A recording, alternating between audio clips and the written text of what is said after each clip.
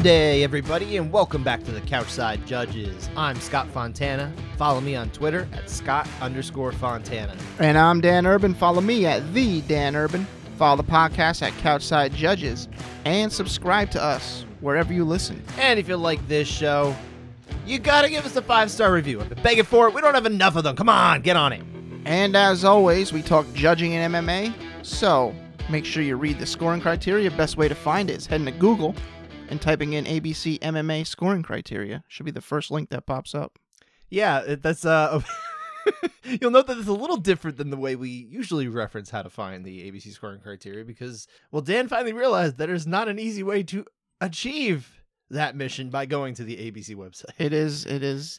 If you go to the abcboxing.com website, it's difficult to find the actual scoring criteria. And you need to, if you just Google it, it's the first result that comes up. That's always what I do. And that really is how the way I did it. I always just Googled it. So if you've been looking for it and calling us fools because I've been telling you to go to ABC Boxing and get it, and I apologize. To be fair, if they've been calling us fools, you know, they know how to reach us. That's true, too. It's on them. You know what? If you've been doing it wrong, shame on you. It's on you. It's probably a big joke. Like, oh, look at this idiot. He doesn't even know how to find it. What a dummy. This is the hardest way to find it, yeah.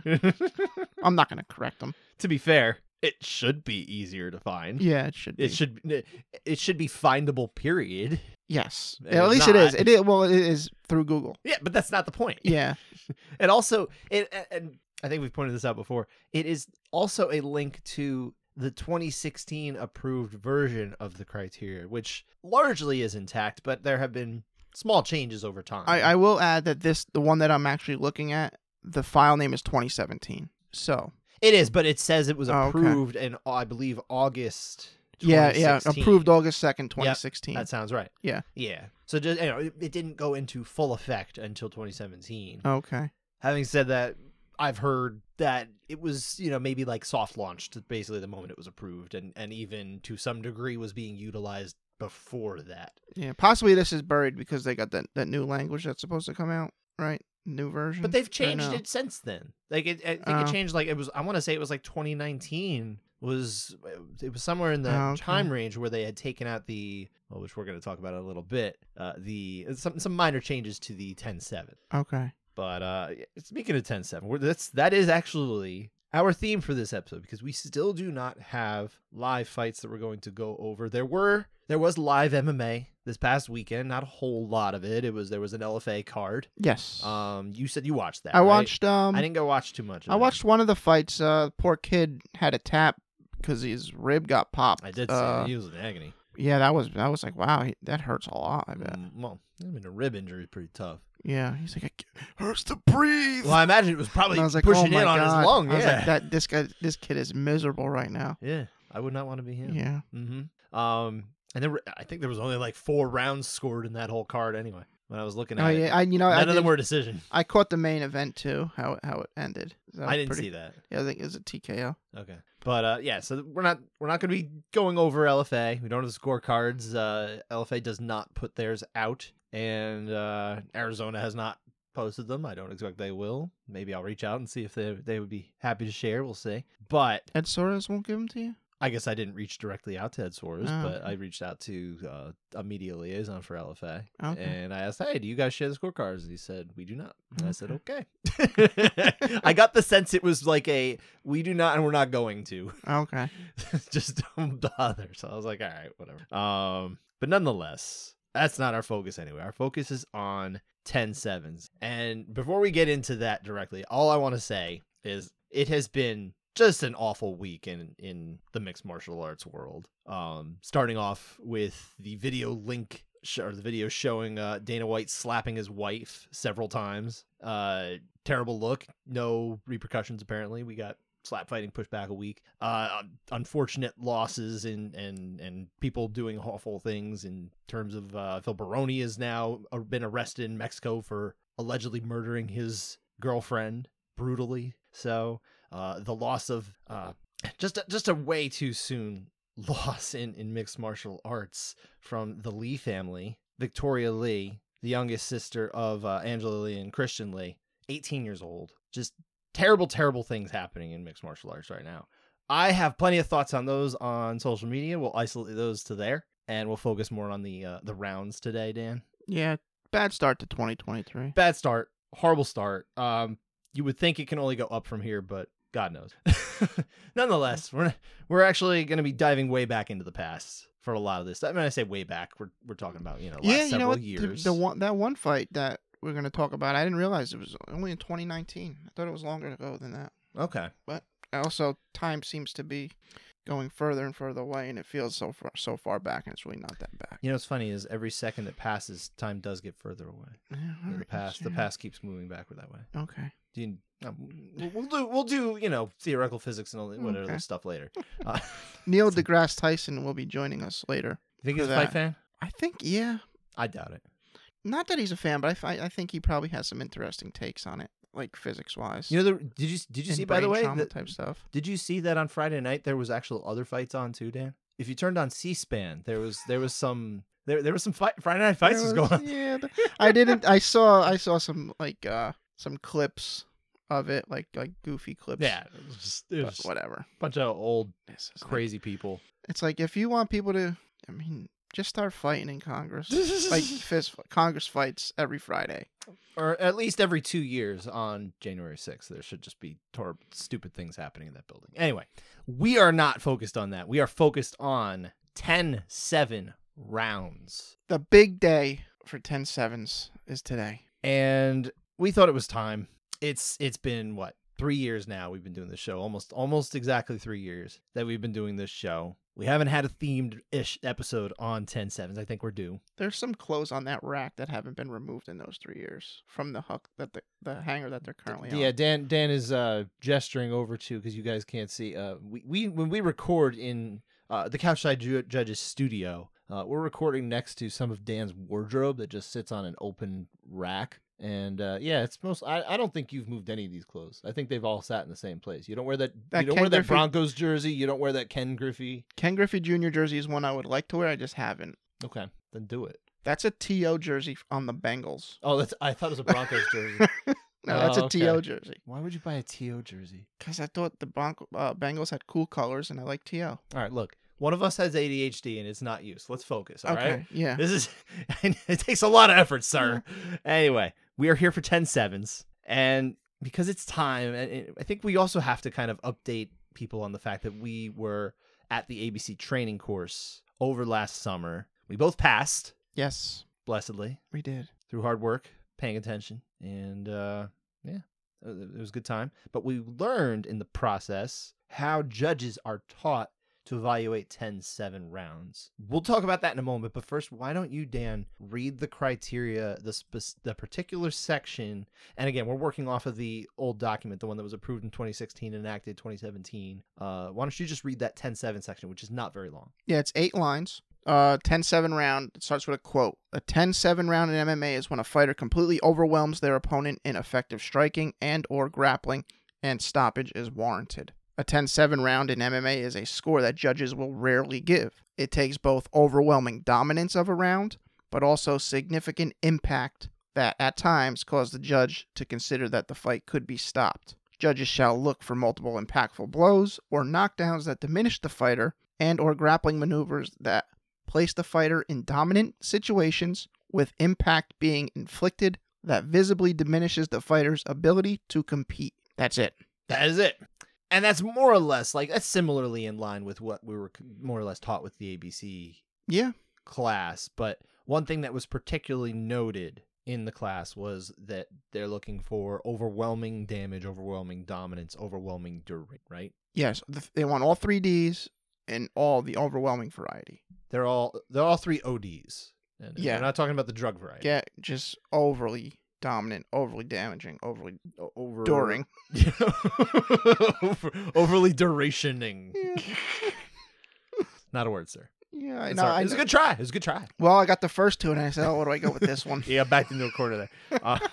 So the way that we're going to look at these rounds today is through that lens. It's we're looking for overwhelming of all 3. That's in our interpretation of what that means. That may mean something different to another judge. It may even be flawed because, again, we're not actual judges, right?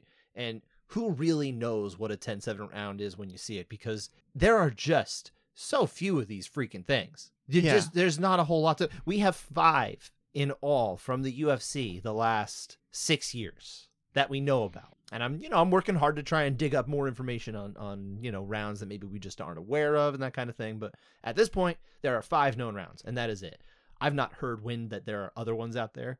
I would guess in the last 6 years that in the UFC there are not. We already know about all 5. That's my guess. Maybe I'm wrong. I do know of a Cage Warriors round that received 10-7. We're not going to get into that one, though. We're kind of isolating specifically to UFC because people will probably be a little more familiar with those rounds, I think, is the best way to do it here. But what we also did was we pulled from unanimous 10-8 rounds. So rounds that all 3 judges sat there and said, yeah, that's a 10-8 for sure. Because we're thinking, okay, at the very least, those are probably the most lopsided rounds outside of a 10-7 potential, right? Mm-hmm. So I did some digging, looked up, maybe some statistics and things like that to kind of help guide me and focus on what rounds I should try to watch. Because I think I got like a pool of like 130 rounds to look at with these unanimous 10-8s over the last 6 years. There's quite a bit in there. There's way too many for us to realistically watch. Well, you tried your hardest. I mean, I did. I watched I watched 41 of these rounds. Well, that's not true. I watched 41 rounds counting the 5-10-7. I watched 41 rounds. You ended up watching close to 20, I think. You didn't quite get as many as me. I did all the ones you highlighted. Yes. Which we're going to be talking about today. I'm going to say this. I didn't know that you actually highlighted these. I just thought you bolded them. So I just went to ones that were bolded. Well, I sort of bolded the ones that I was like, I thought were worth watching. Okay. For me. That's where I started. Yeah, no, that's fine. You didn't do anything wrong in that sense, but ultimately, yeah, the ones that were highlighted were the ones that I'd kind of already decided for us that, hey, we should probably look at these. And I've left it open to you to add if you happen to see any, but I don't believe you actually saw anything that kind of we were like, oh, this one might be worth adding to. I think we were pretty much working off of a good list. We got some helpful tips from some judges who, of course, have seen so many of these rounds. Yeah. Kind of pointed us in the direction of a couple that, hey, they might be at least worth revisiting for this show, whether we had already watched them or not. So what we ended up with was a list of 5-10-7 rounds, of course, ones that actually received a 10-7 score. Now, mind you, none of these have received more than 10-7 on the round anyway. I got a question. Yeah, what's up? I know you've probably told me this before. I've probably asked you. There's no round unanimous 10-7. Not that I'm aware of. Okay. If there is, it probably predates this. I would say it definitely predates this, and I wouldn't know what that would be. Okay. So when we say in the language these are rarely given, I mean that's the understatement of the year. Mm-hmm. These are once in every couple years, one person might actually try to do it. That's how insanely high the bar is. And then granted, because we're working off of the interpretation of overwhelming damage, overwhelming dominance, overwhelming duration, that bar is insanely high.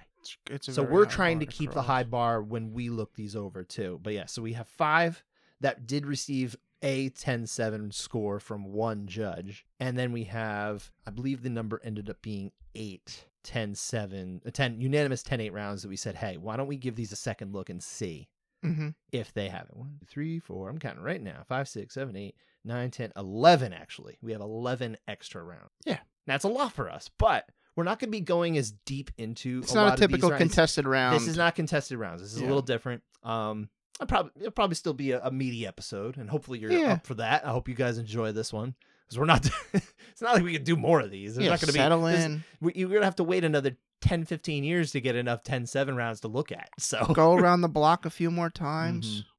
But yeah, so we got a long one here. I think we've established kind of what we're doing here, and why don't we get into it? And I believe what we ought to do. Hope you agree. We should start with the ones that actually got the 10-7. Yeah, let's hit the 10-7. We're gonna hit them in not alphabetical order, chronological order of when they were given. I'll tell you the event, I'll tell you the date, and I'll tell you where, just so you kind of have a rough idea here, right? And the first one that we know of that was given after the changes in criteria was at UFC 215. September 9, 2017 in Edmonton, Alberta, Canada. Ricky Glenn got the unanimous decision win over Gavin Tucker. Scores of 30-25, 30-24, and then all of the other way, 29-27. That's wild. We're not getting into contested here, so we're not going there. But let's focus in on this third round where all the judges thought it was at least a 10-8, but one judge gave a 10-7. Why don't we just kind of give a briefer overview than we usually do for what happened in this round? Yeah, I mean, what an absolute beatdown. The first minute, Glenn for Ricky Glenn, yeah. Yeah, Ricky Glenn, the first minute, he's just bullying Gavin Tucker on the feet, clinching, landing knees to the body and head, good elbows to the head, and then Tucker basically pulls side control. Good move. Kind of just flops to his back. I don't know if it was a failed lateral drop or whatever. I don't know. But he ends up in side control and just gets beat up for the rest of the round. Here and there, he'd entangle the legs, like, hey, I'm going to lock your leg up. But he just got pummeled. It was overwhelming damage. And Glenn is postured, too. I mean, he's on the ground, and he's kind of just standing up where Tucker's just down. Yeah, so he was punching him in the face. So it's not even just like he's sitting there in guard. He's like way up there. He can get the hips way into it if he wants. He was beating the crap out of him. Mm-hmm. Overwhelming damage, dominance, and duration. The entire round, he beat him up. Dug to the body and head. Final 15 seconds, Tucker stands up, and he can barely walk. He's just wobbling all over the place, and then eats a front kick to the face 2 seconds before the buzzer goes off. I think 10-7 for sure. This is 10-7 definitely warranted here. I felt like this was a 10-7. I felt like this among all the fights rounds that I ended up watching. This was one of the most dominant. This is one of the most dominant rounds that I think has ever happened in the UFC. Actually made it to the horn. Because obviously we have some that stopped a little early, right? That's the thing. I think a lot of people sometimes when they think back to dominant fights, they think of fights where, oh my God, somebody was just destroying them. But they kind of forget that, there was the finish in that round, you know? Yeah. And so no one scored it. Here we actually get to score it. So that's why we know. This was heavy on the overwhelming dominance, damage, and duration. Overwhelming in all three facets here. I think it's probably the most. It really might be the most no-brainer 10-7 that we're going to talk about here. It's I think it really might be really strong. Yeah. So. I agree with you. I have the 10-7. So do you. And so did Sal D'Amato. He is the one who gave this round a 10-7 for Glenn. Judges Sean Gerke, and I hope I'm saying that right, and Dave Hagen. They had this one as an 8. I don't remember if I said this before. I'm going to say it now. I cannot criticize an official for not giving the 7 because who would recognize it if they ever saw it? At this point, it's unheard of.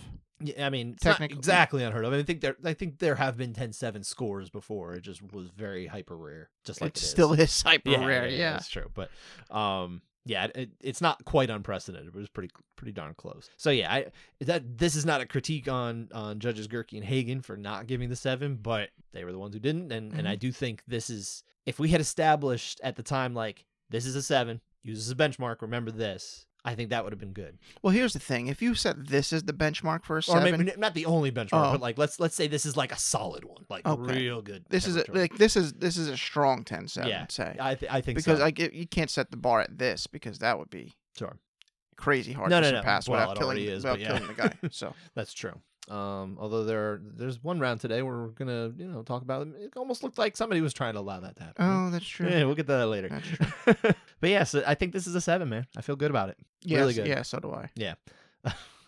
Still can't believe there was a 29-27 here when it's 30-25 and 30-20. I don't know what that is. Maybe we'll have to look at that round one day or that fight. That is wild. If that happened today, I mean the outcry of judging, judging's awful. It's worse than ever. Anyway, moving on now though to our next time that we saw it, and it really wasn't that much later. It was about a month and a half later we got another one. Mm-hmm. So it almost became a regular occurrence here.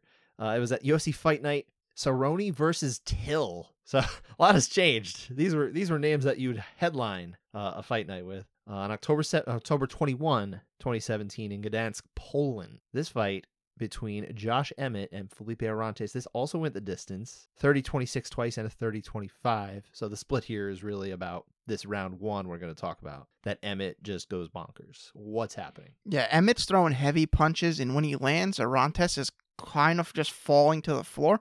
It's almost every time he gets hit, he's just falling. It's weird because they don't really look like knockdowns, but he's getting knocked down. Oh, he's absolutely getting knocked, and some of them really are. I think he sent him to the mat 4 times. Yeah. But only 2 seem to be solid. Like the A other later two. other two sort of like he's kind of maybe playing possum. Just They were talking about that. Yeah. He wants to be on the ground. Hopefully, this is the easiest way for him to get it there. Pretend you're hurt and flop around. I don't know. But you imagine his strategy. He goes out there and tells Emmett, "I want you to hit me as hard as you can." Well, yeah, Emmett obliged. Yeah, no issues there. But later in the round, Emmett is hitting him with big shots, and definitely the second half of knockdowns, the final 2-1, were strong. Mm-hmm. I think we're definitely at a 10-8. No question. I don't really have any of the D's in the overwhelming variety, not really strongly overwhelming. If there's, can you be a double adjective? You can describe things with as many adjectives as you want, like the quick brown fox. There's two there. Like there's that, like, towards the end of the round, Emmett's cracking him in the face, and he doesn't go down from the one, and it's like, wow, that hurt. I know that hurt. Yeah. I can I say this though? I actually think there is overwhelming dominance here. I think there's just a total outclassing in the striking department here, because I would agree that he is. I mean, the fact that he's getting knocked down this many times, I think, shows just how out of it he was. He was Felipe Arantes isn't doing anything to threaten in the striking department. He is thoroughly outclassed. He definitely. And I would say that did happen for the duration of the round too, because he is landing these like almost consistently, these knockdowns. It's pretty wild. He doesn't land a lot of punches. It's kind of a low output, but every time he does, they're hyper effective in that sense. But yeah, damage is where I question it. Like, how badly hurt is he every time? Is he a diminished fighter? I don't know. I would say like a heavily diminished fighter. He's probably diminished, but heavily no. I don't think so. So I think that the problem for me is that there's just not quite the damage, which feels like the most important one. It always seems to be damage. It should be, especially by modern standards, right? Mm-hmm. If it's not like, oh man, he's looking like maybe it ought to be. Not that you want to have the bar be that the referee should step in, even though language has said that in the past. It's not. I believe that language has been removed. It has. I just read it. Yeah, it has been removed. So no, it hasn't been removed. No, from the one I just read. The old one. Since then, I believe it has been removed. Is what I'm saying. But that hasn't been published. No, I mean, we don't have access to it. It is somewhere. Somebody has it. Oh yeah, but I'm just saying. But yes, you're right. It's not anywhere that people can actually find. You're not wrong. But yeah, I think the damage is really just in the 10-8, like solid 10-8 category, because as much as he's getting knocked down, he doesn't seem like you're not worried about him, in any way. Yeah, this is a round where I'd be worried if you scored it at 10-9. Like, well, really? Sure. That would just be insane. So it feels like a very solid, strong 10-8, but not quite the 7 level to me. You agree? Yeah, I agree. And so we agreed with the majority here being Ben Cartledge. And I'm going to say this wrong because I'm terrible with Polish names, but Maciej Modaluski. I'm so bad with Polish names, dude.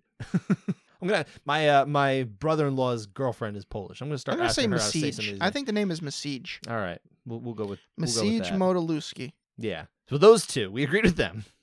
Ben Cartledge, we've got that one down. We know how to say that one. I got that one. We learned that one. Paul Sutherland was the one who gave this. Yeah, that's not too hard either. He gave the 10-7 to Emmett. And again, I'm not necessarily sitting here saying, oh, he shouldn't have given it. It's just that I think based on our understanding of what they're looking for, this may not have been it. I'm fine with it though. Yeah, that's the thing. I'm okay with it, but I also just based on what we learned, it doesn't seem like the way I would pull it. Okay. Fair. Yeah. I'm not criticizing any officials here for these at all. That's not what we're doing. The next one though, we got to move on to another that happened. I guess technically Moscow, Russia is in Europe, right? UFC Fight Night, Hunt versus Olenek, September 15, 2018. So we're moving a year ahead, and Khalid Murtasaliev got the win over CB Dalloway. After round 2, it was a TKO referee stoppage. Round 2, like it's weird in itself. This is the one. Yeah. I mean, we can get into that too. We'll get into that. Talk about round 2. What's happening here? Because this is a weird one. Really weird round. Weird round. Very competitive for like 3.5 minutes of the round. Murtasaliev lands a nice spin kick to the body. They have a bunch of back and forth grappling exchanges, with, CB being, getting the advantage, and Murtasaliev countering, ended up in mount, sweeps, and then Dalloway locks in an anaconda, and it looks pretty tight. But, Murtazaliev, yeah, I believe. He's a Bellator now, I think. Okay.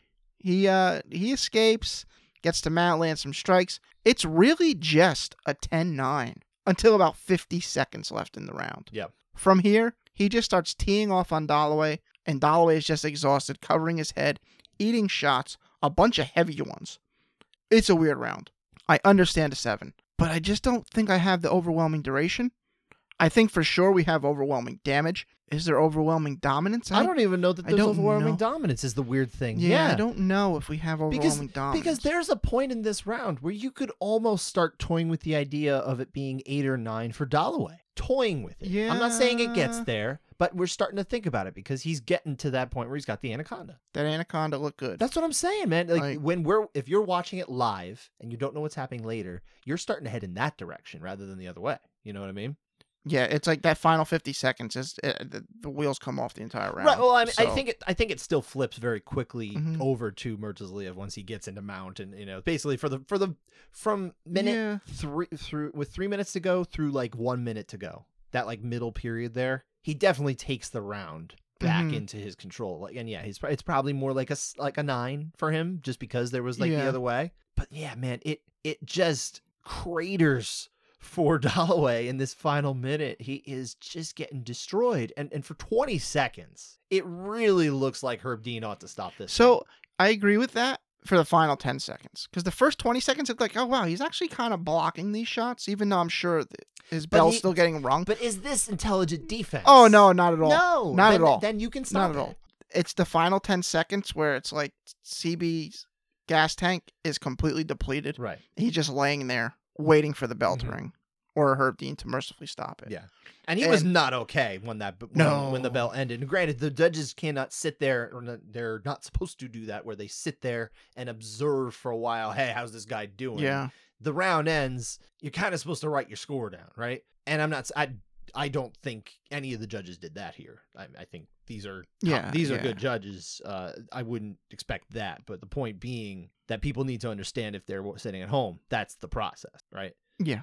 And if you're not familiar, that is the process. You evaluate even just that final minute to literally the horn. It skyrockets from a 9 to at least a borderline 7 that I think we're talking about here, right? And this might be, I don't even know if the damage was higher in any round we're going to talk about today than in this round. This might be the most overwhelming damage of any round that we're going to talk about. Debatable. Okay. Debatable. You can tell me why later. Yeah. But I would put this one forward, at least for now. You can push back if we get to another one. But the point being, I think I can see this. The D for damage obviously is the strongest one. Yeah. But the fact that it's missing those other two, based on the way we were taught, I don't think I would give the 8. And I think that's a functional problem of the criteria. If that is what it would be. Yeah, right? I have some thoughts on that. If that's what it would be. Yeah, I have thoughts. Yeah, then I feel like what it should be is just allow for something like that to be a clear 10-7. Yeah. That's what it should be, and it should be much easier to figure that out. So yeah, the judge who, by the way, scored the 10-7 was Ben Cartledge, who, I mean, let's face it, we have a lot of respect for Judge Cartledge here. Disagreeing with him, once again, it is in no way an indictment. It's just the way we have figured out to interpret this kind of thing. The way we've been taught and the way we want things to be are different. Very different. So Very different things. We're happy to see the 10-7. So we ended up, again, we were on the 8 side here, siding with judges David Leatherby and Maria Makhmutova. So that, I think, probably puts a bookend here on this round, right? I don't think I have any more to add, right? We've got plenty more rounds to get to here. So let's move on to our 4th of 5 actual 10-7s at UFC 231. We're back at the pay-per-view section here, but a little more than a year later. December 8th, 2018 in Toronto, Ontario, Canada. Max Blessed Holloway put on a clinic on Brian Ortega, especially in round 4, after which the doctor stopped it. So this is our second round in a row we're talking about that was stopped. The fight was stopped between rounds because of the state of the fighter. Thankfully. Blessedly. Yeah. See what I did there? Look at you. See what I did there? That's his nickname. Anyway, round 4 is what we're talking about here because Max Holloway was just so dominant. So what was so dominant about this? Oh, well, let's just start. This entire round is an outclassing in boxing. This is a boxing round for 90 7% of it. Heavy. Yeah. Max just punches him in the face and the body so many times for the entire 5 minutes. And it's like all standing too. Except for like the 5 seconds where Max was toying with the idea of dropping for a guillotine. He had him in a front headlock. He's like, do I choke him here? No, I'm just going to keep smashing him. Ortega's face is an absolute mess, and he's just too tough for his own good. He stayed on his feet. Basically, he didn't get knocked down. I don't recall Max actually knocking him down. Maybe that one that buckled him a little bit, where Ortega kind of turned it into a shot. UFC stats do not count any knockdowns. That doesn't look. The UFC stats have their thresholds. We see what we see, right? Yeah. So he does hit him good, and it kind of like buckles him a little bit, and then Ortega kind of turns it into a double leg that goes nowhere, except for Max ending up in mount in the final couple seconds of the round, punching him in the face more and more times. Do you want to know how many significant strikes and then total strikes that they land? But give me a number on significant. Significant? It's not much different for the total, but just go with significant. I think Max hit 3 digits this round. He did, but 105. 134. Wow. He landed 134 significant by UFC standard strikes, 141 total. Every shot was so hard. This was such an outclassing that Max took a couple seconds to tell Ortega how to defend it. It was in the middle of it. Yeah. In the middle of a fight, he's telling him how to stop him from hitting him. It was I think you got overwhelming everything here. And it's not like Ortega wasn't throwing back. Yeah, it's just every time he's not there. He threw it back, and Max, it didn't affect him at all. I think this is all 3Ds, overwhelming variety, 10-7. I agree, and also I should point out this is the only potential 10-7 round or actual 10-7 round that we're talking about. Correct me if I'm wrong.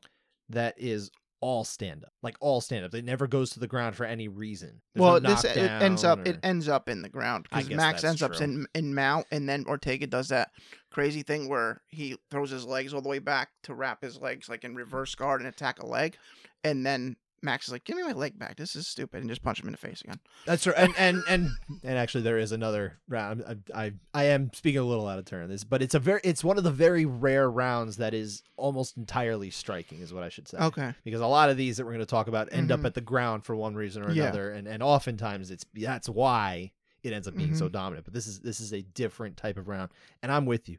This is a 10-7. If this isn't a 10-7 round, what is? This is the question. Like, when you're talking about striking specifically, what more are you looking? Does he have to knock him down? I don't think knocking down is as important as hurting them. If they're standing up and they're hurt, but you knock them down and they're not as hurt, I don't care. Like, it's the optics versus the actual effect, right? When we're talking about judging, we're talking about effect. We're not talking about the way it looks. It's the effect of and if someone is not, like Felipe Arantes is knocked down several times, 4 times, 2 of those, we don't think he's that hurt at all. Exactly. But I would say, right, yeah. There's different Brian Ortega is hurt way more terribly throughout this round than Felipe Arantes is at any point against Josh Emmett. Right. So I feel really strongly about this one being what should be a 10-7 based on, again, our understanding of it, overwhelming damage, dominance, and duration, all 3. So I'm with Sal D'Amato here. This is his second 10-7 that he actually put forth, right? This is the round I wanted to push it back against as most damaging. I see. Okay. I because here's my point. I think a lot of Dalloway's what it appeared to be can be attributed to just being completely gassed. I guess that's possible. But think about it like this: if put this fight in a real world setting here, right? If we're in the position where CB Dalloway is lying there and getting punched, who's closer to dying? He's gonna die. Yeah. You know what I mean? I know that's like a weird bar and a very morbid, especially with the context of what we're talking about this week. But it's kind of the real world application that you can kind of make to it, and that's why I do think he was more damaged here. I think it damaged and diminished. I think that kind of all diminished. I got you. I think that does go hand in hand. Maybe perhaps my interpretation of that is incorrect, and any officials listening, set me straight if you need to. That helps me get to when we discuss later some suggestions. Because diminished is a very clearly their portion of the criteria. Can we? Right? Can we? I don't want to get that into that section yet because we're not there yet. No, we're not there yet. But I'd rather Don't put the cart before the horse, sir. Diminishment as its own D, possibly. How many Ds do you want to put in here? I want to get rid of duration, but I got a D for you right here. So whoa, Come on, Scott. We're a kids show. It's a kid. Yeah, it's a kids show. That's right. My children listen to this at school. On the way to school, I make them listen to every episode, and then they always give it a 5-star review. Thank you. I'm glad someone is. My kids are 7 and 5, by the way. But anyway, so yeah, I should note the other two judges, local Canadian judges, David Tarian and Dr. Gregory Jackson, not Greg Jackson of New Mexico. Scott, you know what I want to point out real quick? What do you want to point out? I don't know if you noticed this or not. Mm. All these 10-7s happened outside of the U.S. I was gonna point that out. Okay. You beat me to it. Good job, sir. Yes, every time that there has been a known 10-7, at least in the modern criteria era, it has occurred outside of the United States of America. No American commissions have had that. And I'm not saying that that's on purpose. I think a lot of the fights we're actually going to be talking about are just outside of the country. They're in different places. Not all of them. Could just be coincidence, yeah. I think a lot of it is coincidence, but I do wonder, because commissions can be a little different in the United States in particular about this. Mm. I do wonder if there is a degree of, even if it's in the back of a judge's mind, is it don't pull the 7 because we're not, the commissions aren't going to be, in favor of it. I'm not saying even any judge would think that, but is it there? I don't know. I'm just positing that as a potential thing there, because some commissions do not like them. They're especially now we've seen some commissions have pushed back on the idea that 10-8 should be given in certain situations, right? So how do they feel about 10-7s? I do not know. This is just food for thought. I'll leave it there. Yep. We still got one more. We do have one more. The final known 10-7 round from a UFC fight the last 6 years or so. At UFC on ESPN, Cater versus Ige. This was the first one that happened on our watch as a program. July 16, 2020. The first Fight Island event at Abu Dhabi, United Arab Emirates. Where everyone fell in love with Chimaev. Everyone learned who Boris Hamzat Chimaev was when he went there and just destroyed John Phillips with a second round submission by Bravo choke. Round one. Bravo? I always say it wrong. I always say it, dude. It's just a Darce. I know. It's weird how sometimes they're called Darces and others kind of call them Bravo. I am not the expert in where you classify one submission or another. Jamie explained it one time. Yeah. It's just there was at Henzo's. Jamie Cruz, our professor. Yeah. I think there was a guy named Bravo who just used it and called it the Bravo. All right. Or something like that. Or maybe Darce, Joe Darce was the one hitting it. Darce is a person, yeah. Yeah, so I don't think there's a Bravo. That's why. Okay, so I got that mixed up. So I think Joe Darcy was at Henzo's and it would just hit this move, and they called it the Darce. So. Yeah, but anyway. Anyway, yeah, we're going to talk about round one though, because round two is the finish, obviously. Round one, and this amazingly, this is the only one that was actually stopped during a round of any of the five fights anyway. But round one before that was the most dominant round, one of the most dominant rounds that we have seen.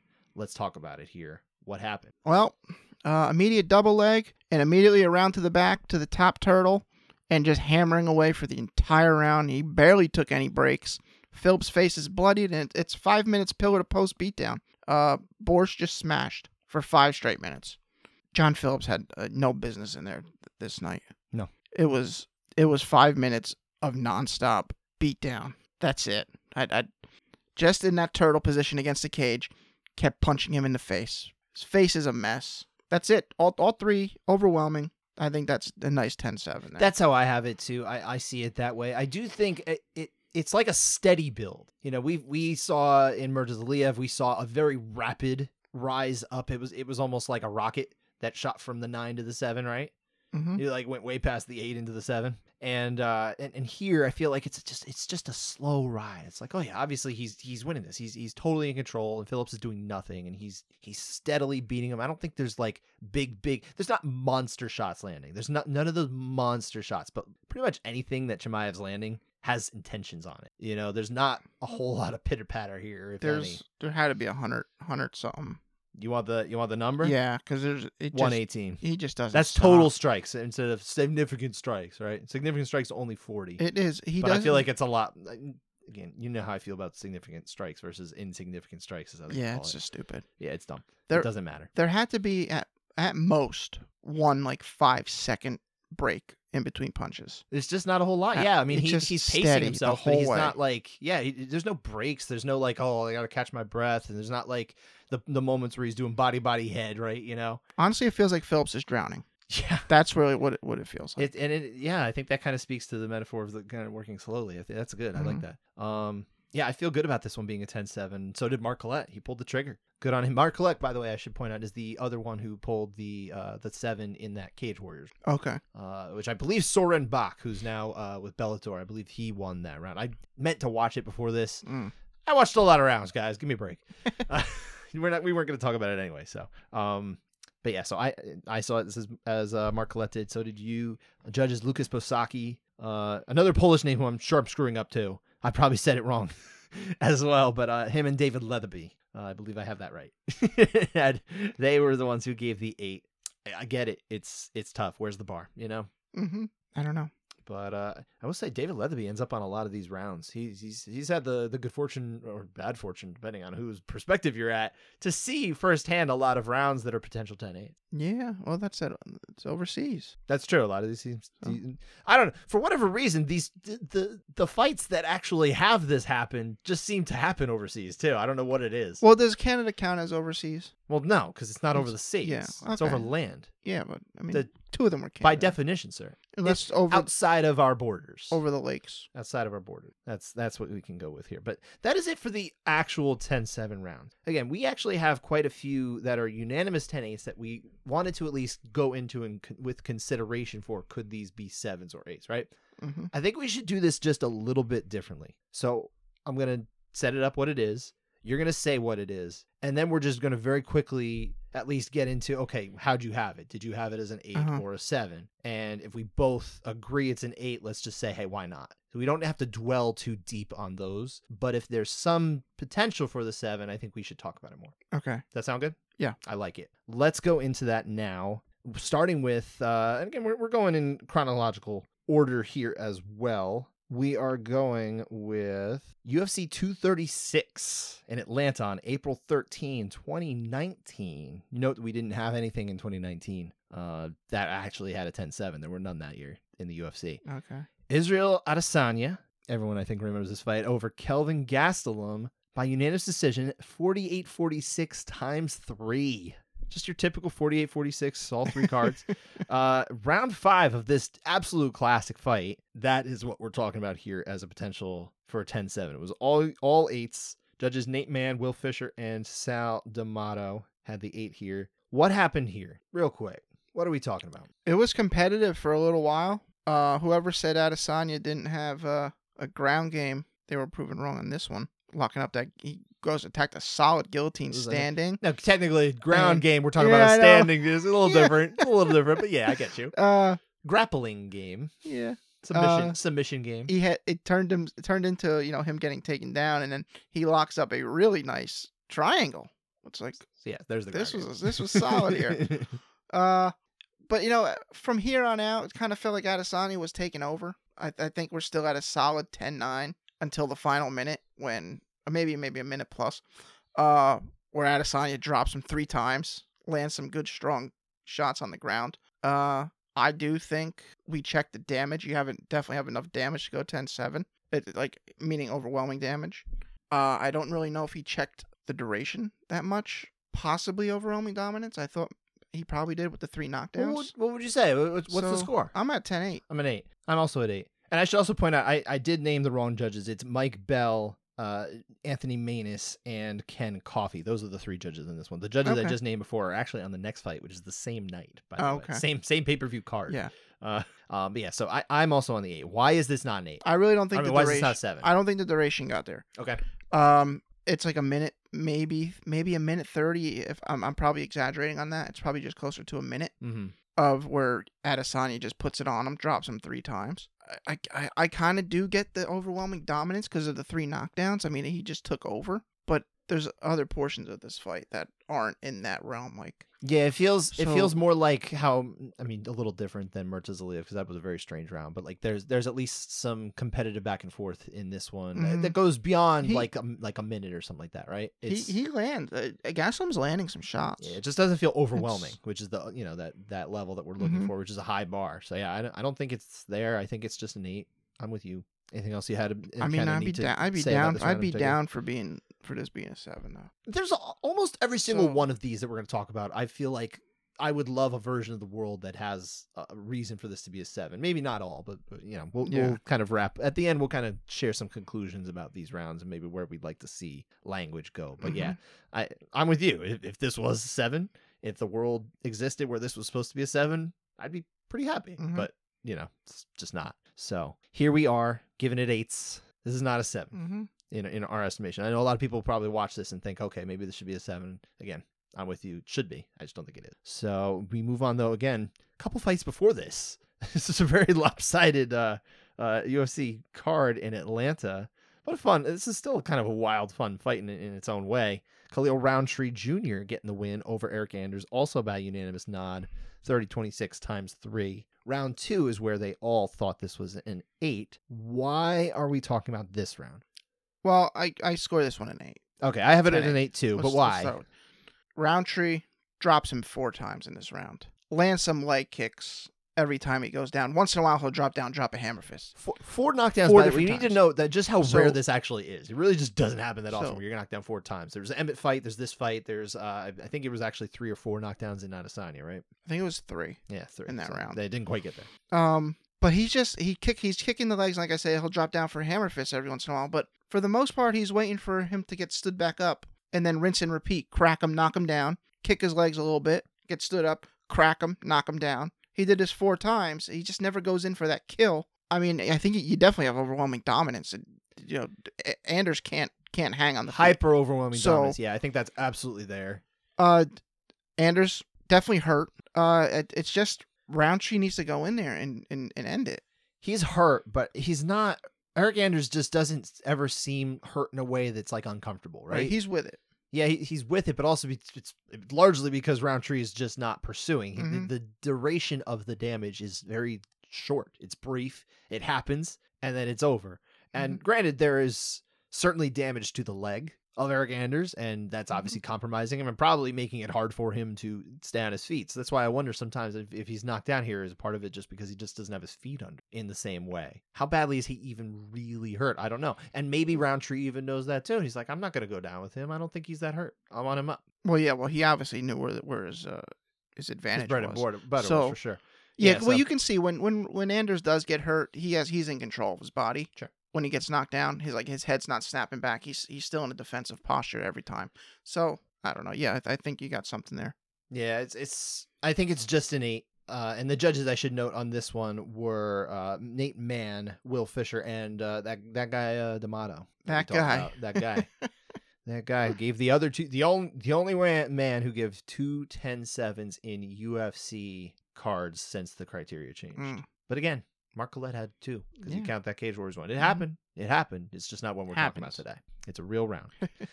It's not fiction. We're moving forward a year, and this again, we're starting to actually enter the period of time where the couchside judges was evaluating these things. We didn't have as strong an understanding of the criteria as we do, especially now, but even a few months later, we actually learned a lot more. So when we talked about this one, we had a little bit different understanding, right? I don't remember what we said. Don't go back and listen. We didn't. We don't want to. It's not a good idea. Not gonna do it. UFC 249, the first pay-per-view upon the return from the pandemic. May 9, 2020, Jacksonville, Florida. Bryce Mitchell on the undercard defeats Charles Rosa, unanimous decision, 2 30-25s and a 30-24. So I think you get the sense that maybe one of these guys was in the fight and the other wasn't. We're actually going to talk about 2 rounds here. Rounds 1 and 3. They were both unanimous 10-8s. Did you give it for either one of these? Did you give a 7? No, it went 8. All right. I also did. Let's talk about round 1 first and then say why this is not an. Well, round 1, it's all grappling. Excuse me, why it's not a 7. Sorry. Yeah, this whole both these rounds are entirely spent on the ground, and Bryce Mitchell getting to the back very quickly or attacking arm triangles left and right. Deep arm triangles, especially in this round, yeah. Rosa, credit to him defending, but These are very, very deep subs. He's getting caught in the twister. There's even the part position. where he almost looked like he was going to tap, right?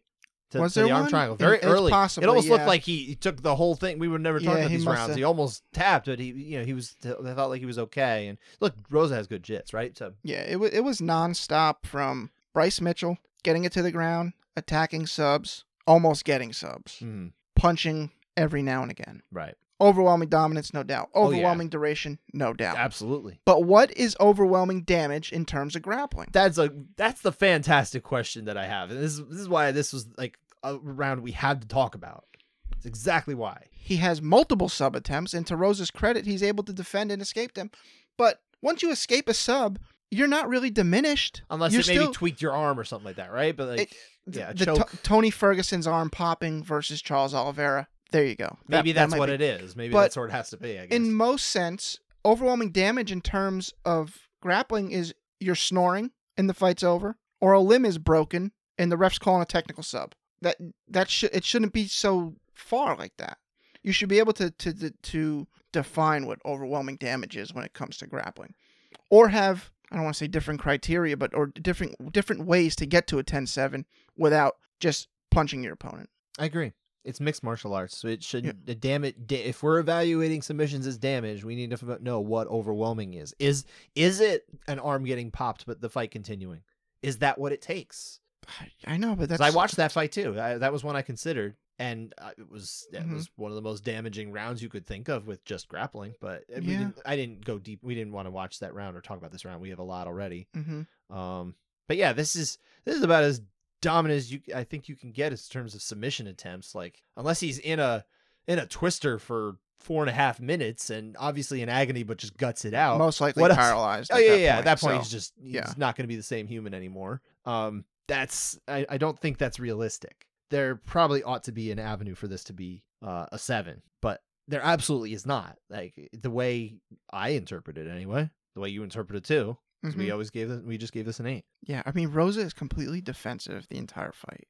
And that does speak more to So, the the dominance. dominance, yeah. Exactly. It's not necessarily the damage, but nonetheless, again, we're talking about submission attempts that were locked in there for like a while, and Mhm. they're really good attempts too. It's not kind of that like cooking them kind of thing, or it's not maybe like a half attempt or like just throws up triangles and that kind of thing. These are attempts that are in. They're pretty in. Bryce Mitchell, Not as in to really get the job done, obviously, but he had no intentions of going to the scorecards. No, He was absolutely not. trying to end. Absolutely, and I So- think that's the type of thing that ought to be rewarded in the criteria and by the judges. That's And how I not think. only trying, he was very close. He was Yeah. getting to the subs. Yeah. It just happens. It's Rosa's not really intent; good it's also actual at effect there. defense. Yeah, so effective offense. This is effective offense, hyper effective offense. So, what about round 3? What's different here? not as many sub attempts. Yeah, That's basically. I think this is just a 10-8. yeah, I agree. I wouldn't have a strong case to give this one a 10-7. The only reason I wanted to put this on here was kind of because it's obviously in the same fight. We're kind of being able to Yeah. illustrate what's different about this one compared to the other one. Yeah, this was more so getting to dominant positions and not. And he's still. He is still attacking subs. He's still overwhelming. He's looking for Rosa. the Yeah, of twister course. again. He's just not. He's not getting as close. No, I don't think so. So- I think the arm triangle in round 1 is actually what really makes the case for that being such a bigger round, because that arm Yeah. triangle was really close. It was really close, but you know what? I was crediting Rosa's defense, like the way his answer the phone technique. It seemed a lot. Well, you don't credit a lot- defense, sir. I know we don't credit defense. I'm saying as far as like, oh wow, maybe that's why he's a black belt. Mhm. The way he was using that answer the phone defense, it seemed different than when other people do it. Okay. It just seemed like that's the way you're supposed to do it. Yeah, I mean, Charles Rosa is So- absolutely not a joke in terms of grappling. Right. He obviously Bryce Mitchell was at least that day on a totally another level. He was an animal. Mm-hmm. The judges, by the way, the ones who gave the 10-8 here and didn't go the 7, again, same as us, were Derek Cleary, Barry Luxembourg, and Troy Winkapaw, the latter two being judges who typically just judge in Florida. Derek Cleary, of course, judges a lot. We talk about him all the time. Mhm. But that was it for Mitchell and Rosa. Let's fast forward. We're going to go really, really far into the future for this one. 4 days later. 4 days later. We're already talking about another one here. And again, I don't think anybody was watching that round, the Mitchell round, saying the 7 should be rewarded. But again, I think that's something we needed to talk about, the potential for grappling, right? This one's a little different. These were exciting times. It really was, because we had nothing else to do, did we? We're getting fights on Wednesdays. It was a wild time. UFC Fight Night, Smith versus Teixeira on May 13, 2020, again in Jacksonville. They did 3 events in a week in Jacksonville. And again, this was the headliner, Smith and Teixeira. Teixeira gets the win. He was not winning this fight earlier, and then he comes back and just totally dominates this fight at some point over Anthony Smith. Round 5 is where he gets the TKO. But we're going to talk about rounds 3 and 4 here. Let's just start with 3. Talk about what happened here. Don't even say your score yet. What happened? Smith cracks. Not Smith. I'm sorry. Glover cracks Smith with an uppercut that just has Smith completely early, in the first minute. Oh my God, Glover, where did that come from? And it looked like the fight may have been ending there. He follows it up with a left hook that just crumbles Smith straight to the ground. And Glover follows him to the ground, starts pounding him.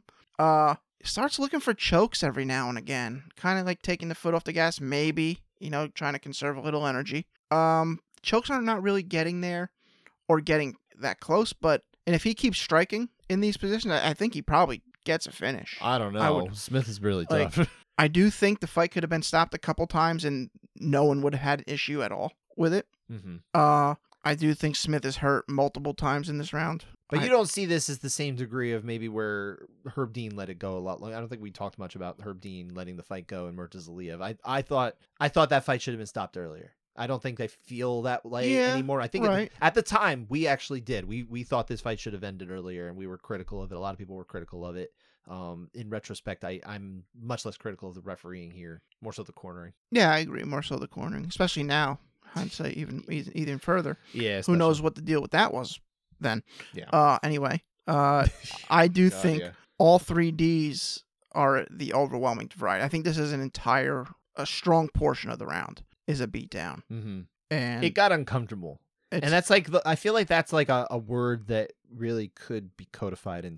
Maybe it can't be codified in there, but because legally it wouldn't look good. But if you got to turn away, 10-7. Or if you're like muttering under your breath, like, geez, I feel like once it gets there, that's where it's kind of like you're understanding you're watching something rare, especially if you're the type who watches fights for either a living or just all the time. There were 511 fights last year in the UFC, mm-hmm. right?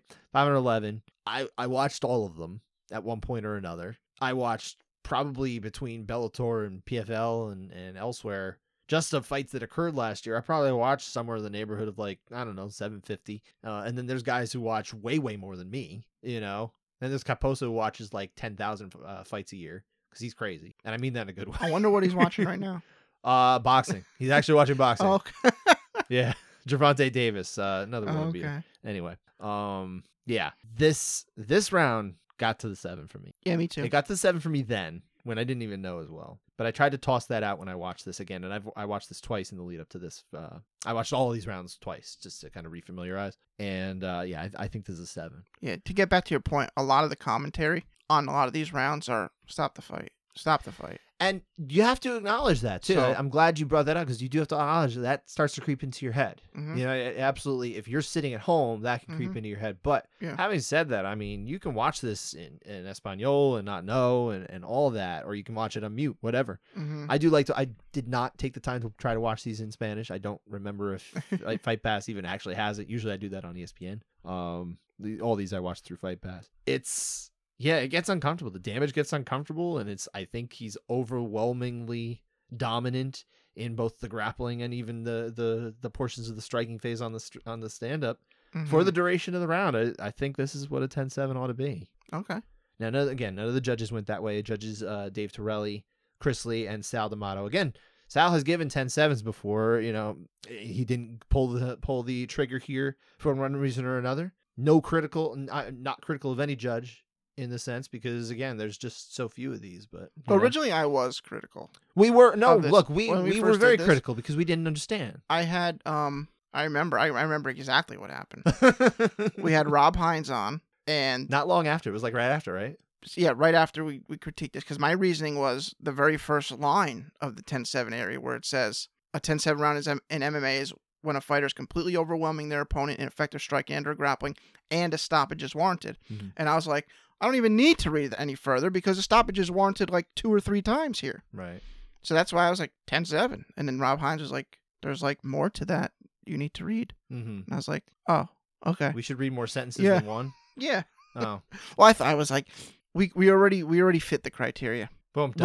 Write it in Sharpie It is a little 10-7. different, yeah. But having said that, I still feel like this is a 10-7. Is it the strongest of the potential 10-7s? You know that it's the first one we're actually saying of the 10-8s where you're giving the 7 here, but it's still probably a little more borderline than say like again Gavin Tucker and getting his butt kicked by Ricky Glenn. Honestly, I think I attribute that to the pauses that Glover takes to think so, search too. for chokes that really aren't there. But also, you do kind of have to factor in that Glover Teixeira and Anthony Smith, these are bigger boys. Glover hits harder than any of them. Yeah. This is the largest man that we're talking about among any of these, I believe, actually. So when he hits, he definitely hits harder. Well, that's what, like I said, when he hit him with Yeah. that uppercut, it felt like Anthony Smith was like, oh my God, what was that? Because you usually see a fight like that just Yeah. meet its typical end. But it Mhm. goes on for another 2+ rounds. Mhm. It's just He loses 2 teeth in this fight. it was 2 teeth. Well, I noticed this because he hands the one tooth to Well, we're gonna talk about that round. Let's move into round 4. I got you. We're gonna talk about Okay. round 4 here too. Let's do I it. you know We already- I forgot which rounds. No, that's it right. It's happened round 4 is what. So- What are you talking about? You forgot. I forgot which rounds he lost I his see, teeth in. Yeah. No, it Oh, was so- round 4 here. Okay. It was round 4. Yeah. So go Yeah, talk yeah, about round yeah. 4 because you forgot it. Yeah. Similar to round 3, except Smith isn't hurt as badly this go. It gets down pretty quick though. Again, he's definitely gets yeah. stung. Glover does more grappling on the ground this time. I don't know if it was cruel or sympathetic on Glover's part. By making Smith suffer longer. Well, after I he don't does, know. if he does take after we see and we find out later exactly what we see. Anthony Smith picks up his own tooth that had been knocked Right. out of his mouth Mhm. and tries to hand it to Jason Herzog, who's right there, who accepts Mhm. the tooth, Right. like the tooth fairy. Mm-hmm. And right after that, you have Glover share. It's like Glover kind of paused to allow him to do that Mm-hmm. because first off, I've only spoken to Glover one time. It was a nice conversation, but I wouldn't say I know him or anything like that. But the guy just seems like a freaking gentleman. He seems like a good human in Yeah. a lot of ways. And to see him do that, first off, seemingly giving a pause to the action, just allow his tooth not to be lost when he could easily do that. And then he apologizes for, the way it is. It's just like, oh, it's just part of the job. And Anthony Smith goes, yeah, it is what it is. Yeah. And they just keep going. Yeah. It's wild. Well, as I was saying, Is that not the most bizarre, thing you've ever heard in a fight? handing your tooth to someone. No, not that, but that the fact that they talked about it during the fight. Oh yeah, it's kind of. It's such a strange sequence. It's like the most strange sequence ever. Yeah. But anyway. Okay. As I was saying, then there's another part of the round where there's someone outside the cage, motioning to their own mouth Mm-hmm. at Jason Herzog. He's like this, Mm-hmm. and then you see Herzog in the background bend down and pick something up off the mat. I see. So I think it was probably a second tooth. Okay, maybe I don't know. I don't remember off the top of my head. Yeah. But anyway, yeah, this round, despite the fact that his tooth is knocked out or teeth, Yeah. it does not feel quite as bad as the It third doesn't. round. No. This is I'm very comfortable on it. Just a 10-8 I'm here. good with this being an 8. I mean, again, we would love the definition to include this. Yeah. That would Yeah. be fine. But yeah, Yeah. it does feel different than round 3. Round 3 feels like the round that's like, Mhm. oof, this got rough. Whereas the second one, the tooth just is like, what the heck? But he's so lucid in that moment that he can give the tooth. Mhm. And again, Glover is kind of almost seemingly letting off the gas a little bit. Yeah. Whether it's mercy or terrible. I think it's meant to be mercy. Yeah. Yeah. What do you think? He's sinisterly trying to drag this out? Dude, that's what it kind of. No. I didn't know if he was I trying don't think so. trying to be Glover, cruel. Glover Like seems like a good dude. couple bang bang bang shots. I don't think And then so. he's like, "Oh, thank God, it's gonna be over soon." And he's like, "Nope, Nope, I got you more. gotcha." No, because he would have hit him. He would have hit him when he's got his tooth. He's trying to hit it out. That would be cruel.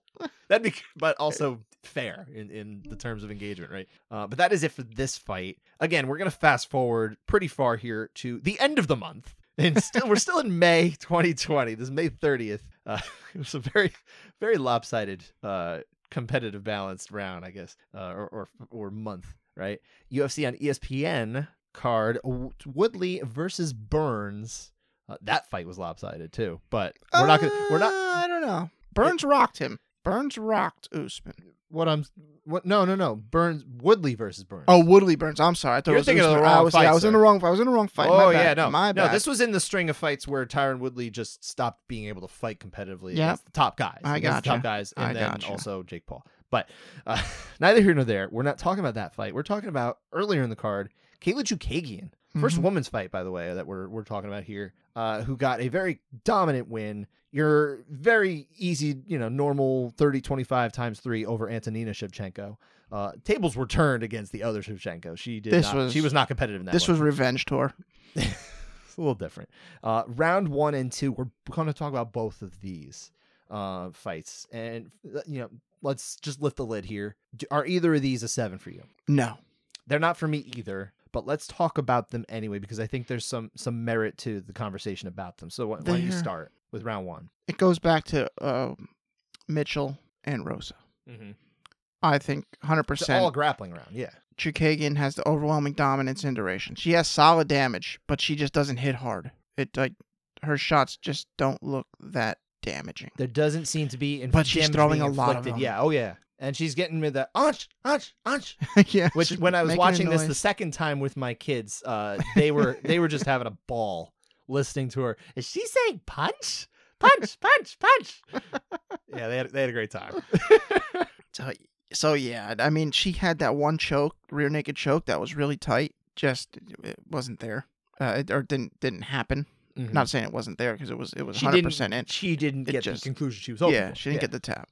So she just starts punching. She threw a ton of punches. That's the difference between this round and Mitchell's round. It's a lot of punching and less submissions that are getting uber close, right? And I think I saw the stats, and I think they only credited her with 18 significant strikes. I can tell you in a moment. 80 total thrown. So this is you can't score the round any other way, and it's outclassing. One person is completely lost, the other one's completely dominating them. Yeah.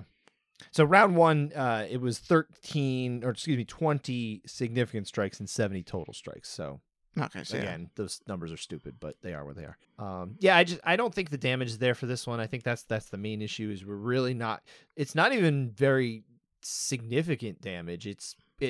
I think you get this round to the 8 pretty easily because there's uber dominance and uber duration, but it's maybe less damaging, but also there's so many strikes being landed that you can at least say, okay, there's an accumulation here. I'm feeling good with this one being an 8, but it's probably even closer to a 9 than a 7. Would you say that's fair? No. You wouldn't? Okay. I would think it's kind of just dead in the middle. Okay. I think it's an 8 is what it is. It's just if perfectly where it's supposed to be.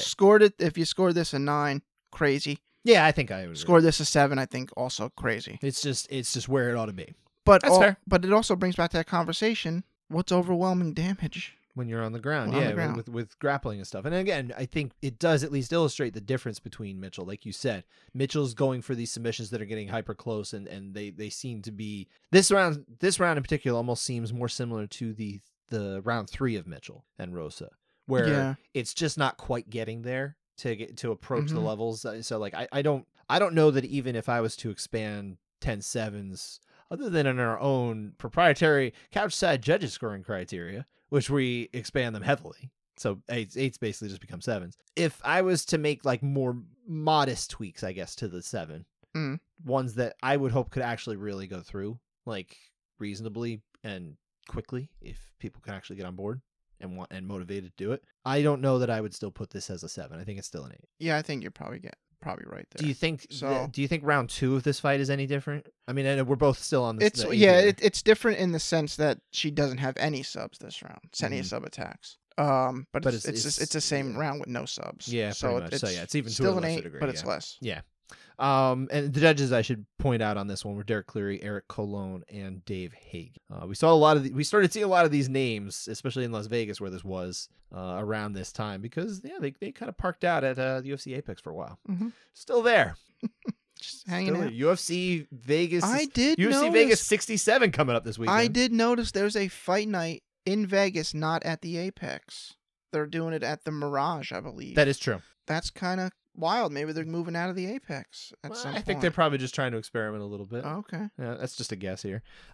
We do have 3 more rounds to get to from 2 different fights. Let's start with the one that has 2 of those rounds, actually. That was, again, we're fast forwarding to the next year. We're actually out of March 2020. It stopped happening. There was no more. There weren't them anymore. January 16, 2021, we're back in Abu Dhabi for Fight Island. UFC on ABC. And another guy we were just talking about before, Max Holloway versus Calvin Kattar. Another name we actually mentioned because the Chimaev round happened on a Kattar headlined card. This one, these 2 rounds, we should say, are in Max Holloway's completely dominant 50-43 twice and 50-42. Again, just totally normal numbers. Victory, unanimous decision over Calvin Kattar. We're going to talk about rounds 2 and 4 here that were unanimous. Let's start with 2. Is this a 7? No. I also agree, but let's talk about why it's not quite the 7. Well, I think it's similar to that Dalloway round, I should say, where for the first 3:45 of the round is just a clear 10-9 for Holloway. Competitive round. Right, but it stays on the side of the winner anyway. Oh, yeah. It's a little different in that sense, Yeah. yes. But it's where it gets crazy in the final 80 seconds once he lands that one elbow that just splits him open. And then Holloway's like, whoa, I've unlocked a new technique, and just starts bashing him with elbows until the round's over. Punches elbows and, kind of shuts Kattar down a little bit. He's throwing back a little bit, but nothing that's affecting Holloway. I think he just easily gets to the 10-8. I don't really think it pushes that close to a 10-7. Yeah, this just felt like a good 10-8. This was like, oh yeah, this is a good round. This is a nice 10-8 round. Yeah. Got to put the 8 down. And again, all 3 judges agreed. In this case, Mike Bell, Ben Cartledge, and David Leatherby. It was a mix of the top North American judges and the top UK judges and European judges that we were getting over in Fight Island at this time. I thought that was great, by the way, just to have kind of the best of both worlds coming together. It was like the all-star team of judging. There was one of the fights where I think it was Mitchell Rose's, because it was in Jacksonville, where the commentary's like, we just learned about Fight Island. Where is Fight Island? What is it? No one had a clue, and then they're like, oh, all right, just Abu Dhabi. Yeah. Yeah, that was way to build up our expectations. Is it going to be a floating island in the beach somewhere? When they did their promotional pictures so cool. on the beach, I'm like, this is awesome. They're actually on an island. And then they're like, no, we're just in an arena. We've secured an island. Oh my God. Shut up, Dana. Genius marketing. Yeah, still not the worst thing he's done lately. Anyway, yeah, I'm with you. This is a round 2 is just a 10-8. Round 4 is a little different though, my friend. Yeah, I agree. Let's talk about this round. So it's another big round for Holloway. There's big damage. He is outclassing him, but he's also taking some big shots himself. Some shots where it made him actually reset, and he had to say, oh, well, okay, I got to respect that shot. That kind of stung me a bit. So because of those reasons, even though Kattar is hurt, you see him, he starts wobbling at some points and just getting maybe a tad bit uncomfortable, he's still in the fight a little bit. And I don't know if we're in that completely overwhelming territory yet to go 10-7. So I went 10-8. I got uncomfortable watching this round, sir. Again, I keep bringing up that word uncomfortable, which, again, would never legally get into any criteria. There's no lawyer would be like, yeah, let's even, it makes you uncomfortable watching them. It's just not going to happen. But for all intents and purposes, if you're watching this round and you're comfortable with the level of damage that's being inflicted upon Calvin Kattar, I mean, there's... You might have less humanity than you think. I mean, I'm teasing, of course, but this definitely reaches the overwhelming damage. I agree. There's not a question, and the duration of the damage being dealt, I think, is just so high in this round. Because this is another Holloway round where he's just landing like strikes all over. He's setting a great pace. He is setting a hyper pace. It's just not. You just don't see this very often. He lands 141 strikes in this one. I remember. All of which were considered significant, by the way. I believe this actually is the record for significant strikes landed in a UFC round per UFC stats. It exceeded the ones from Ortega. I remember watching this fight live and being like, oh, I wonder if someone's going to pull that 10-7. And when I watched it, I was getting uncomfortable. But then those strikes that Cater's landing that are making Holloway go, oh my, all right, calm down, Max. We're not completely invincible here. We're not, there is still some danger present. Came after the uncomfortable parts. I'm like, oh, did he fight himself back to a 10-8? And that's kind of where I'm at. So I get it. I'm not saying you're crazy here. And again, because the bar for the 7 is just so freaking hard to find, right? We're obviously split here. You're seeing this as an 8 and I'm seeing this as a 7. Mm-hmm. I will grant that potentially it's almost less dominant because there is less of an outclassing, I guess, right? It's not overwhelmingly so. I still do think it's an outclassing overall. But oh yeah, it's an outclassing. Yeah. But is it that overwhelming? Because we're That's trying what I said. to look for overwhelming. I understand that. Yeah. I think we are there, actually. I do. Okay. But I can understand why it's not there for you. Fair. I think it's okay because, yes, despite the fact that there is offense being... and it can be good offense, but oh my goodness, it's just such a high degree. I don't know. Maybe I'm almost talking in a way that it's harder to defend this as a 7. I don't know. I can understand that too. If you're listening to me defend this and you think my position is weaker, fine. I get it. It's my position. I'm going to take it. So, but I see this as a 7. I think I can justify this as a 7.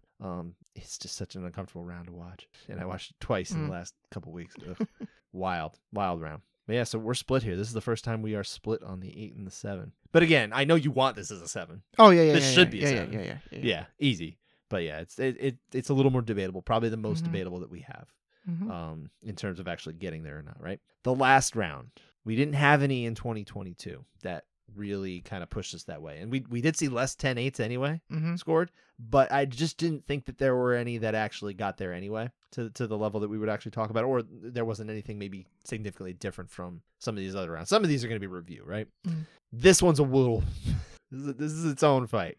This is the most uncomfortable I felt. Very weird watching. One. UFC 267, October 30, 2021 in Abu Dhabi. Once again, I don't think they were calling it Fight Island anymore. I think they gave that up. This is just Abu Dhabi. Okay. Not Fight Island, Abu Dhabi. Whatever that means. Eliseu Zaleski dos Santos gets a clear unanimous decision win over Benoit Saint-Denis. 29-26 3 times. It's not Benoit Saint-Denis? You can call him that if you want, but that's wrong. And he's special forces in France. He'd probably wreck you, so don't bother. Okay. Also, he's in France, though, so he's not coming here. You're safe. Okay. For now. Anyway, get his name right, jerk. Benoit Saint-Denis. Benoit Saint-Denis, I believe, but I'm not French, so I can't get it right. Round 2 is where we're going to talk about this very strange round. First off, did you have... we'll save it. Let's save it. Let's just talk about the round. I was so torn. Damage overwhelming. But what's happening? Let's talk about why we're talking about this round, because this is a strange one. Okay, so easy DS.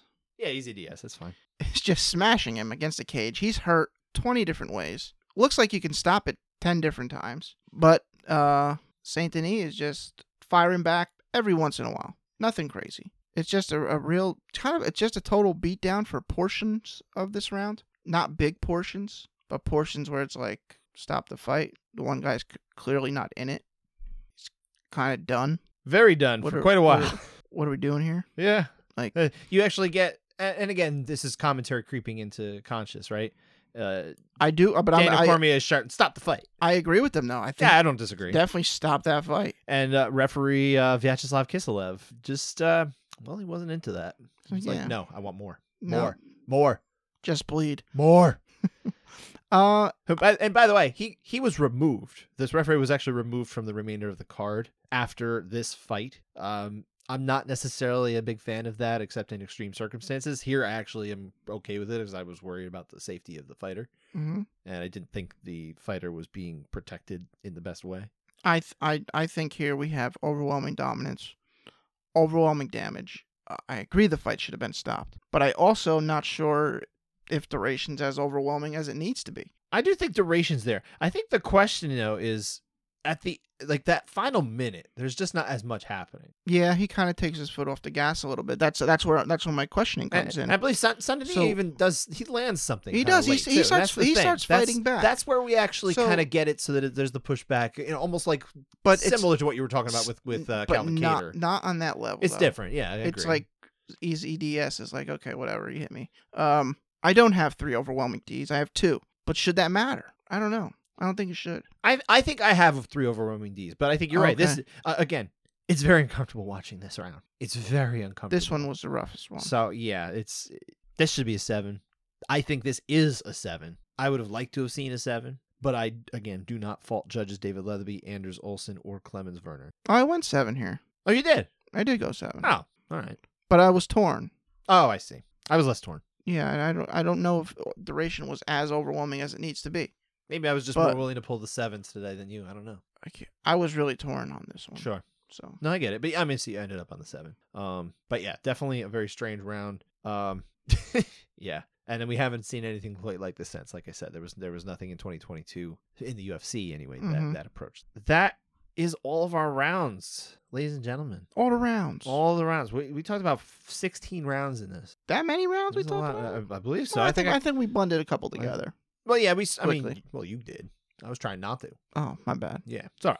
Well, like a lot of these were in one fight because there would be 2 unanimous 10-8s in a fight. Mm-hmm. And I would say, well, why were we only going to talk about just the one? I think we should at least illustrate the difference between one and the other. That's why I figured we should include, like, let's say both of them from Bryce Mitchell and Charles Rosa, and both of them from Caitlin Chukagian and Nancy Shevchenko.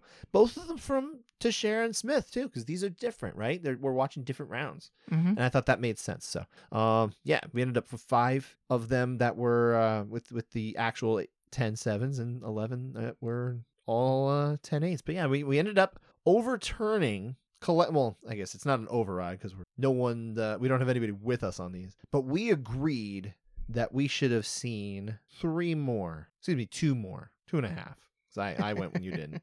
We were split on the one, so it wouldn't get there. But yeah, the couchside judges would have liked to see 2 more 10-7s given out, but also we would have actually not given 2 10-7s that were given, so it kind of balances out. Yeah, balance. We're still looking at a hyper rare score. Yeah. Super, super rare. And I mean, at this point, shoot, with the state of the 10-8 being what it is, are we ever going to see a 10-7 again? I mean, I don't know. It would take some changes. Got to hammer down 10-8 first. I would say, and I should note that we're talking specifically about in North America, where there are pressures from commissions and things like that. It works a little differently when they go overseas. So maybe it would work differently when the UFC acts as its own commission, or if it goes somewhere else. Where does this pressure come from? It's got to be made up. It's just got to be like, where are people saying that shouldn't be a 10-7? No, I'm not saying a 10-7. I mean the 8. Oh, where does that even I'm talking about the 8, like the whole thing that we've been talking about ever since that round. I know, the but everything. With Dana.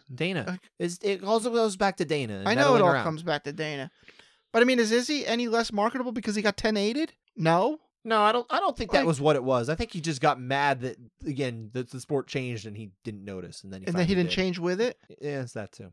Like, he wants the beatdowns, and that's not what it was. They changed it, and they changed it on purpose, and I think a lot of people were happy with it, and then now it's not. So that's what we have. But because, again, as a result, if we're seeing less 10-7s or 10-8s, we're going to see less 10-7s. It's got to be in line with what's it gonna the be? 3-pointer. When the 3-pointer came about, people had to be against it. And I should point out, too, I mean, I'm going to avoid the basketball metaphor, fortunately, for this one, but the last round we just talked about, Easy DES, that was since the crackdown, right? Yeah. Now, granted, all these judges are European judges. David Leatherby is from the UK, Anders Olsen is Swedish, and Clemens Werner is German. So they're not working under the same mandates that we've seen from Nevada or any other state, right? But having said that, I mean, if this isn't a 7, I mean, what are we looking for? I don't know. I mean, and these are judges that I would think are more likely to end up with it because, again, they're judges that haven't had to work under the adjustments that have been made in North America.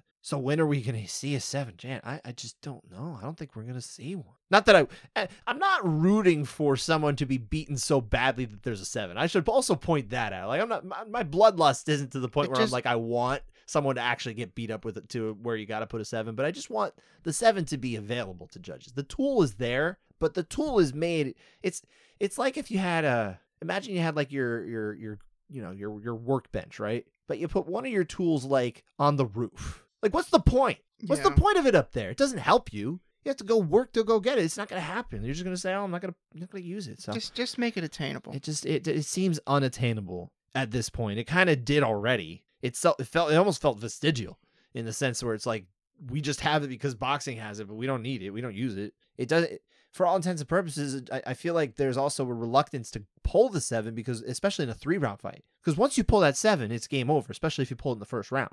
Once you pull that 7 in the first round, the other fighter needs to win the fight on a finish or get an 8 and a 9 or somehow another 7. But which you know is not what? happening. That shouldn't come down to the judge. I also agree. That's on the fighter. You got 10-7. I didn't do that to you. You did it to yourself. Yeah, I feel like the fighter, if a fighter did enough to the point where they made the damage uncomfortable and the other fighter was able to survive it, sorry, that's the fighter who did that should be rewarded. I feel but I understand that it's a product of another one of the negative products of having fewer rounds. Yeah, but we're not going to dive into that. I mean, obviously we're not, but no, the idea that 7s should be, they're just not available.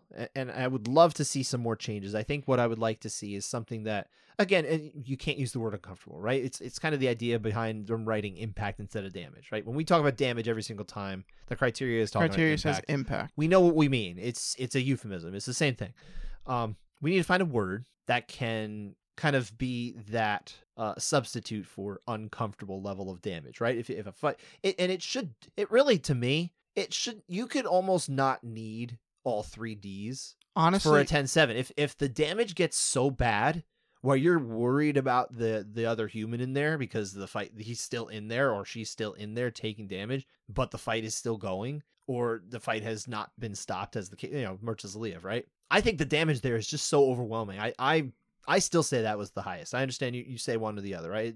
We're basically talking about the top 2 in any order, right? That damage there is just so massive. I mean, this fighter is basically done for all intents and purposes. That should be a 7. You shouldn't need anything else.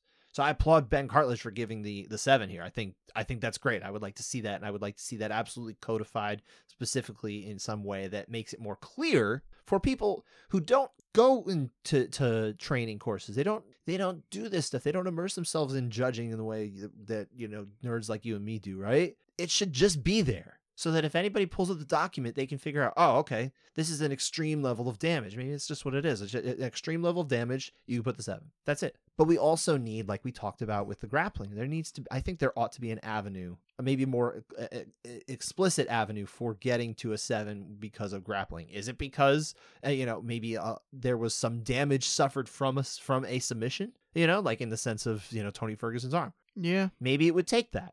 But can we codify that? Let's put that in there. But that's the thing that's inherent in fighting. Punches are going to do more damage than submissions that fail. No, and I get that, but that's why we should say, hey, maybe it is Tony Ferguson's arm breaking. You can say, oh, well, that was an extreme level of damage. He actually hurt his arm in a meaningful way. I don't know. The thing is, though, most 99% of the time, that just becomes a tech sub. That's okay. So the fight ends. It can look, if they want to keep the 7s as an extreme score, then 99% of the time, that being the case, that's actually okay. Right? It's fine if 10-7 is going to be the extreme score. Mm-hmm.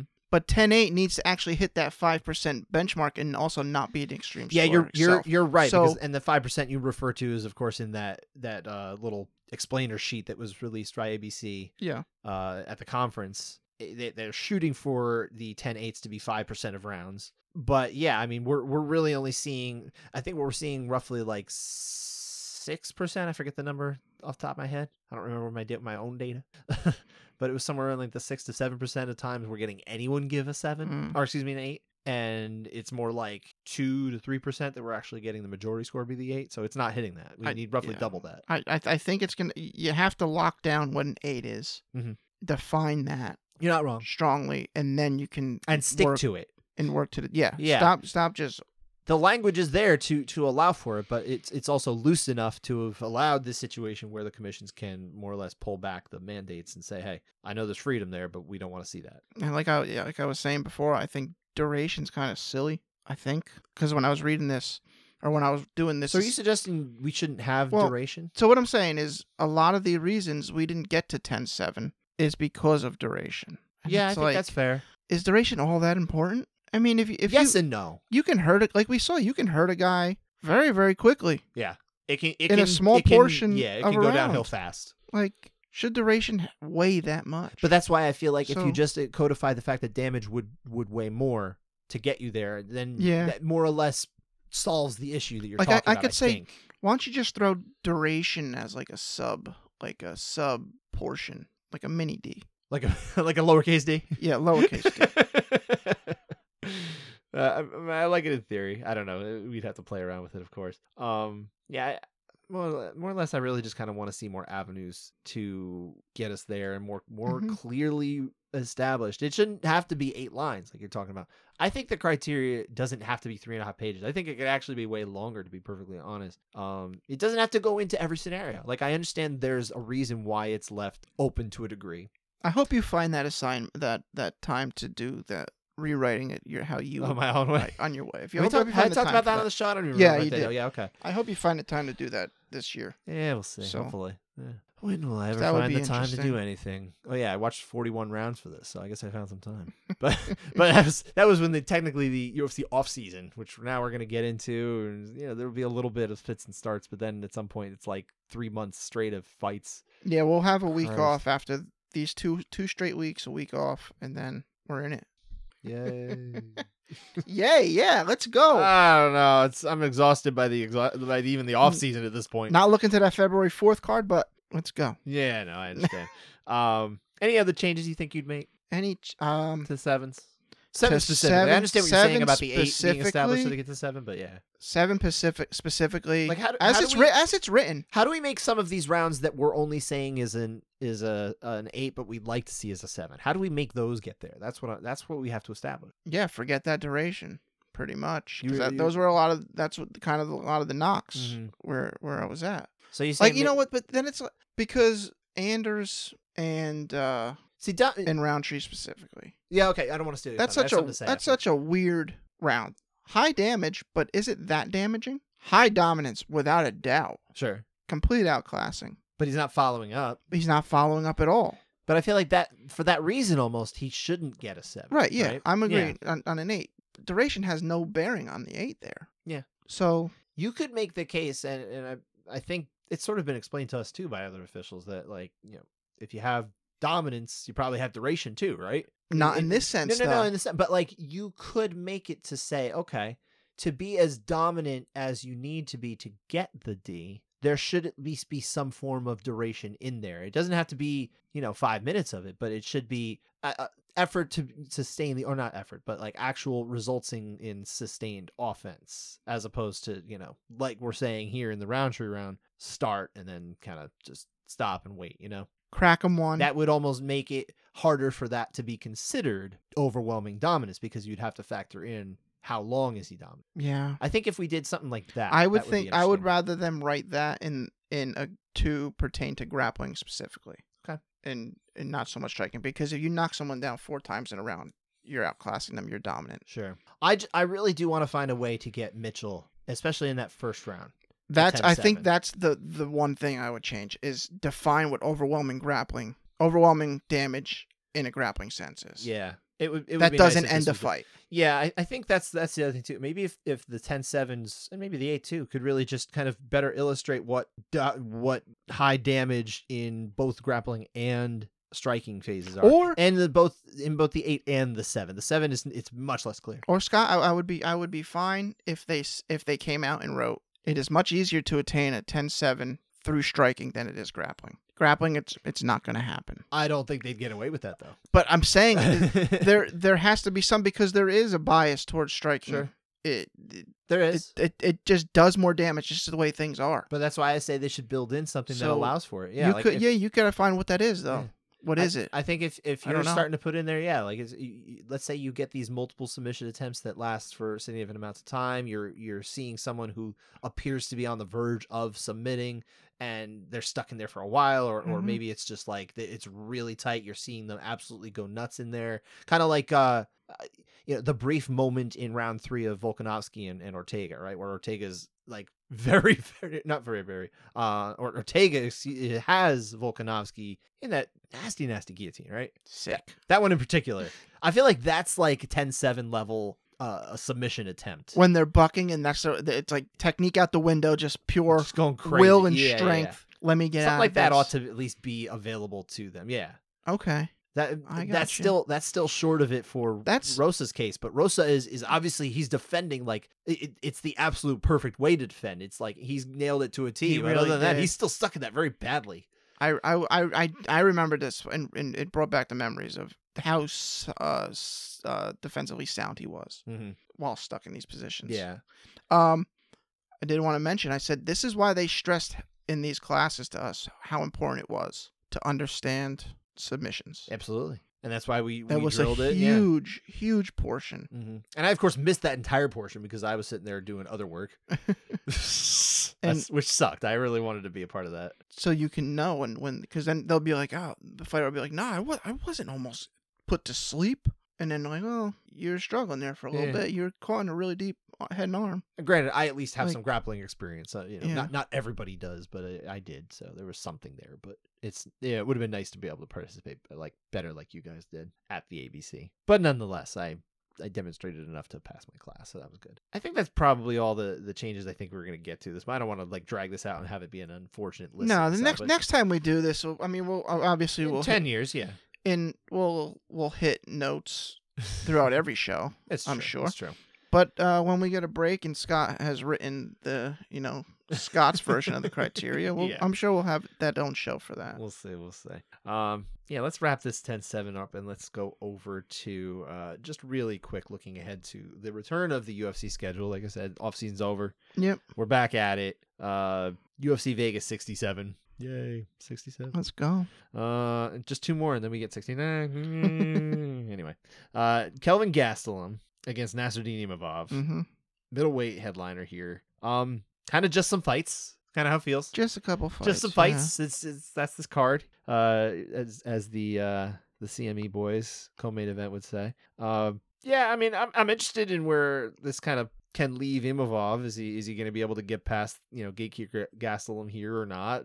I don't know. It's not really intrigue. I'm not really interested here. It's just this feels like a fight that would be maybe the one of the main fights on the ESPN prelims. Well, the interest. Well, that's where the interest comes in this one. It's like, can Imavov get past Gastelum? But is it enough to get you to tune in all night for it? But that's what I'm saying. It's a tough test, though. We're gonna watch it, of course. But, I don't know. It's just I don't know. There's other fights. It's just like a blah main event. That's how I feel anyway. Okay. It being in Nevada, though, we should expect high level judging as we Yes, we should. Any other fights you want to see here? Yeah.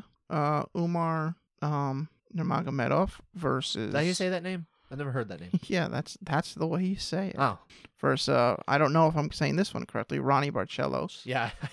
We were debating this before. Is it Howney Barcelos or is it Ronnie Barcelos? I don't remember. I think it's Ronnie. Well, we'll find out. Especially if Anik's on here, we'll definitely get the right one. Will Anik be on? That's a good thing. I don't know. Yeah, maybe he's going to wait a week to turn back. I don't know.